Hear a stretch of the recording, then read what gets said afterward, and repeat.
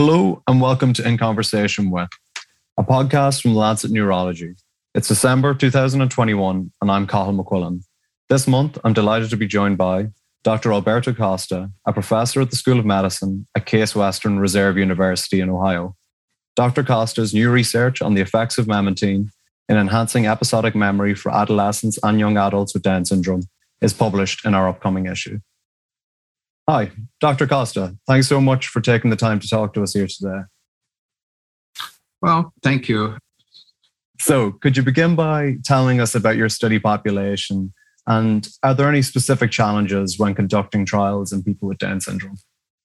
Well, our study population consisted of adolescents and young adults with Down syndrome. And for those of you who don't know, Down syndrome is primarily caused by the presence of 3 copies of chromosome 21 instead of the usual 2 copies in the nucleus of your cells. So Down syndrome is at the same time the most common genetically defined cause of intellectual disabilities. And it's also a genetic disorder that's associated with the earliest onset of Alzheimer's disease that we know.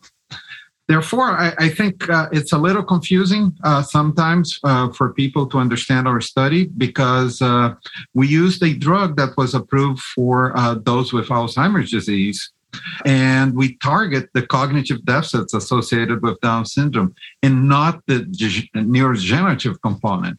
So instead of recruiting older people with Down syndrome, we recruited participants whose age was between 15 and 32 years, which made them unlikely to actually have Alzheimer's type dementia. In our view, the main factor that makes it particularly difficult to recruit in this population is the simple fact that this is still an unproven therapeutic target. In other words, to date, there is no good clinical evidence, including our study, that pharmacological intervention to enhance cognitive abilities of those with Down syndrome is even possible. Of course, there are other factors to consider. For example, these are adolescents and young adults who have a chromosomal disorder associated with several comorbidities. And this means that parents and caregivers of those individuals are likely to have had extensive encounters with healthcare and rehabilitation professionals during the first decade or so of their children's lives. And by the time they're in their late teenage years and early adulthood, the same parents and caregivers may be somewhat tired of such encounters. And also because severe behavioral issues are not as common in those with Down syndrome as they are in autistic persons. Sometimes the parents of individuals with Down syndrome don't see the same need for pharmacological intervention as their counterpart in the autism community. And finally, there are complex issues related to guilt and acceptance in this community. And many parents see any attempt to pursue a pharmacological intervention almost as proof that they don't accept their children for who they are. And so it is complicated. That's really interesting. Thank you.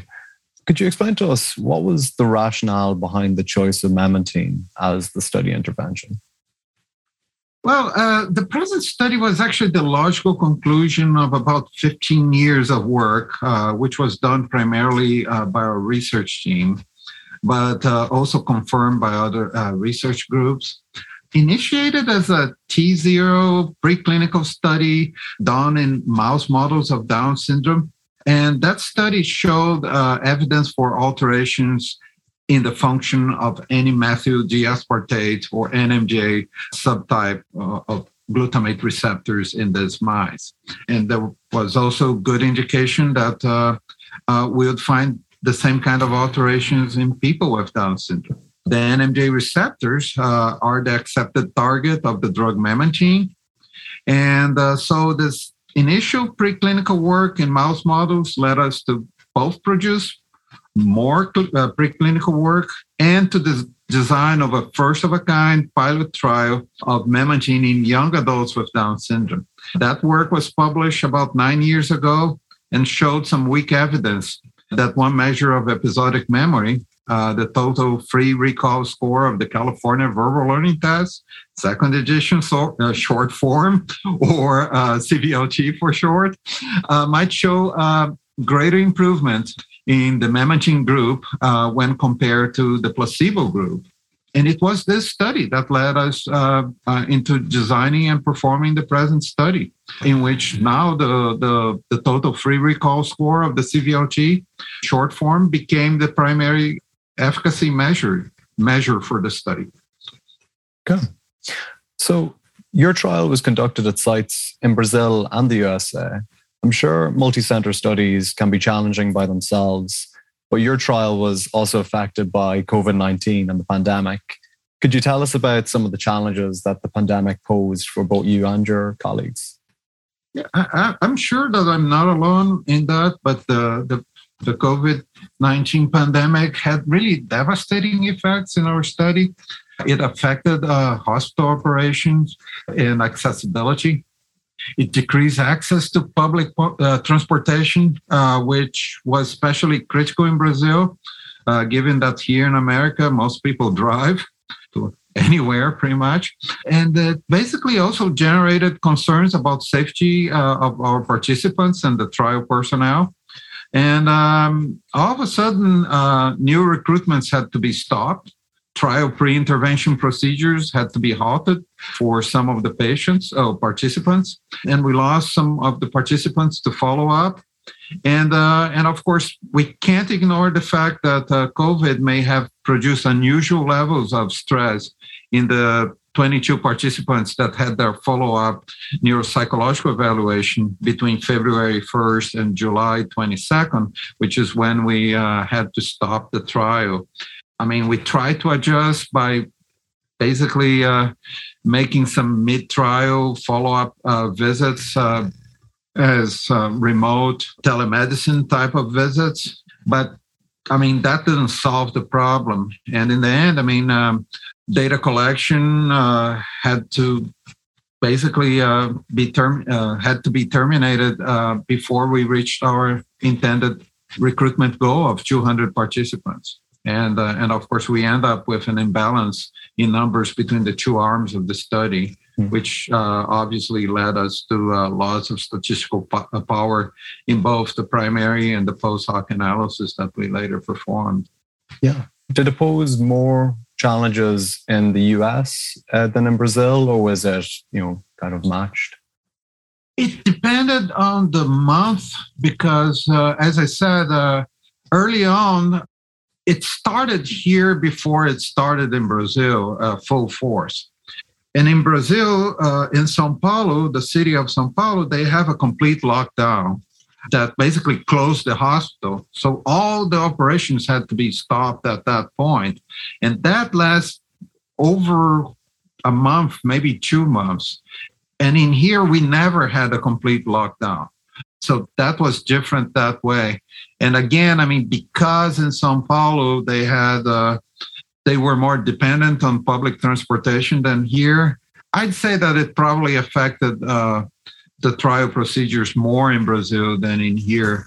But it became very clear early on that we couldn't continue because at that point, we didn't even have a vaccine. And it was difficult to justify the continuation of a trial. For what I said to you is, unfortunately, still an unproved target. So, yeah, that's a shame.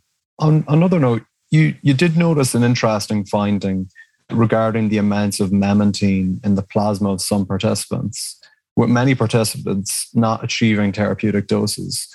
Could you elaborate on your ideas about why this might have happened and what the implications of it might be? Yeah, so that was one of the things. I mean, just to be clear about the results of this study, this was a negative study in the sense that memantine was well tolerated, but both the primary measure and the secondary measures were not different between the medication and the placebo groups here. But another measure that we had in this trial was the assessment, the quantitative assessment of the levels of memantine in plasma. And we found that in 90% of those for whom we actually obtain usable plasma samples, the concentration of memantine fell well below the therapeutic range, which is considered to be between 0.5 and 1 micromole per liter. And obviously, looking back at those previous studies that I mentioned to you about mouse models, the preclinical study, they were substantially lower than those that we found in the mouse models.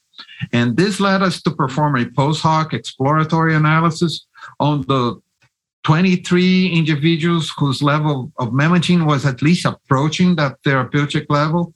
Unfortunately, we didn't have enough people within the therapeutic level to perform a good analysis on that on those individuals, because only 7 of those individuals had levels high enough as the therapeutic level.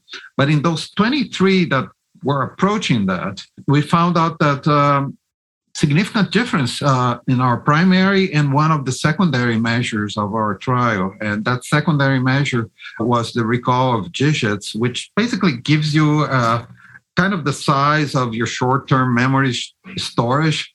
This is a very interesting finding because we've known for a long, long time that that storage space in individuals with Down syndrome tend to be much smaller than in the general population.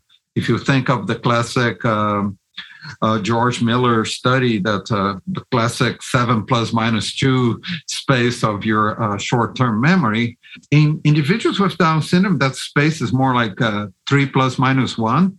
So it's severely limits a lot of what they are able to keep in their short-term memory, and that might have real clinical consequence. And we found out that that storage space in that post-hoc analysis increased by about a digit in their digit span. So it might actually be a very, very interesting thing to pursue in future studies. Yeah, definitely. I feel that leads perfectly into the last question. What do you think the next steps are for this area of research? Well, we're currently applying for funds and for follow-up studies. And those follow-up studies would basically be dose-finding studies and pharmacokinetic studies to get a better grasp of the necessary doses of memantine to achieve decent levels that we could consider therapeutic. And the interesting part is that we already know that 2 or 3 times the recommended dose in the treatment of Alzheimer's have been used historically in patients experiencing neuropathic pain and other neurological disorders. Doses have been well tolerated in those patients. So we need now to find out whether such higher doses of memantine would be also tolerated by the vast majority of those with Down syndrome. And if that turns out to be true, we'd like to design and perform efficacy trials involving those higher doses of memantine. And finally, there are other agents that target NMDA receptors that are on the market, such as amantadine, dextromethorphan, for example, and ketamine, which has been making a big comeback as the new wonder psychiatric drug to treat major depression. And there are other compounds in development, such as actually nitromemantine, which is a nitrosylated derivative of memantine. And if we find out a signal, clinically relevant signal of efficacy in this future studies with higher doses of memantine, studies with those other drugs and compounds could be considered as potential treatments to enhance cognition of those with Down syndrome. And that would definitely be kind of a dream come true for somebody who has spent 25 years of his life or his career dedicated to the study of Down syndrome. Yeah, absolutely. I can imagine. Well, it sounds quite hopeful. Anyway, but Yeah, that's all the questions I have. Thanks so much for taking the time to speak to me. It's been a real pleasure chatting to you. No, thank you. You can read Dr. Costa's research online now at thelancet.com. Thank you to Dr. Costa, and thank you for listening to this episode of In Conversation With. Remember, you can subscribe to In Conversation With, The Lancet Neurology, wherever you usually get your podcasts.